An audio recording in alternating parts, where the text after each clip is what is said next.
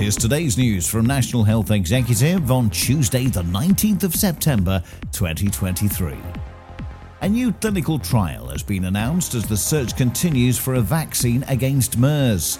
The University of Oxford began the process of developing a vaccine before the COVID-19 pandemic, after the virus was first identified in Saudi Arabia in 2012.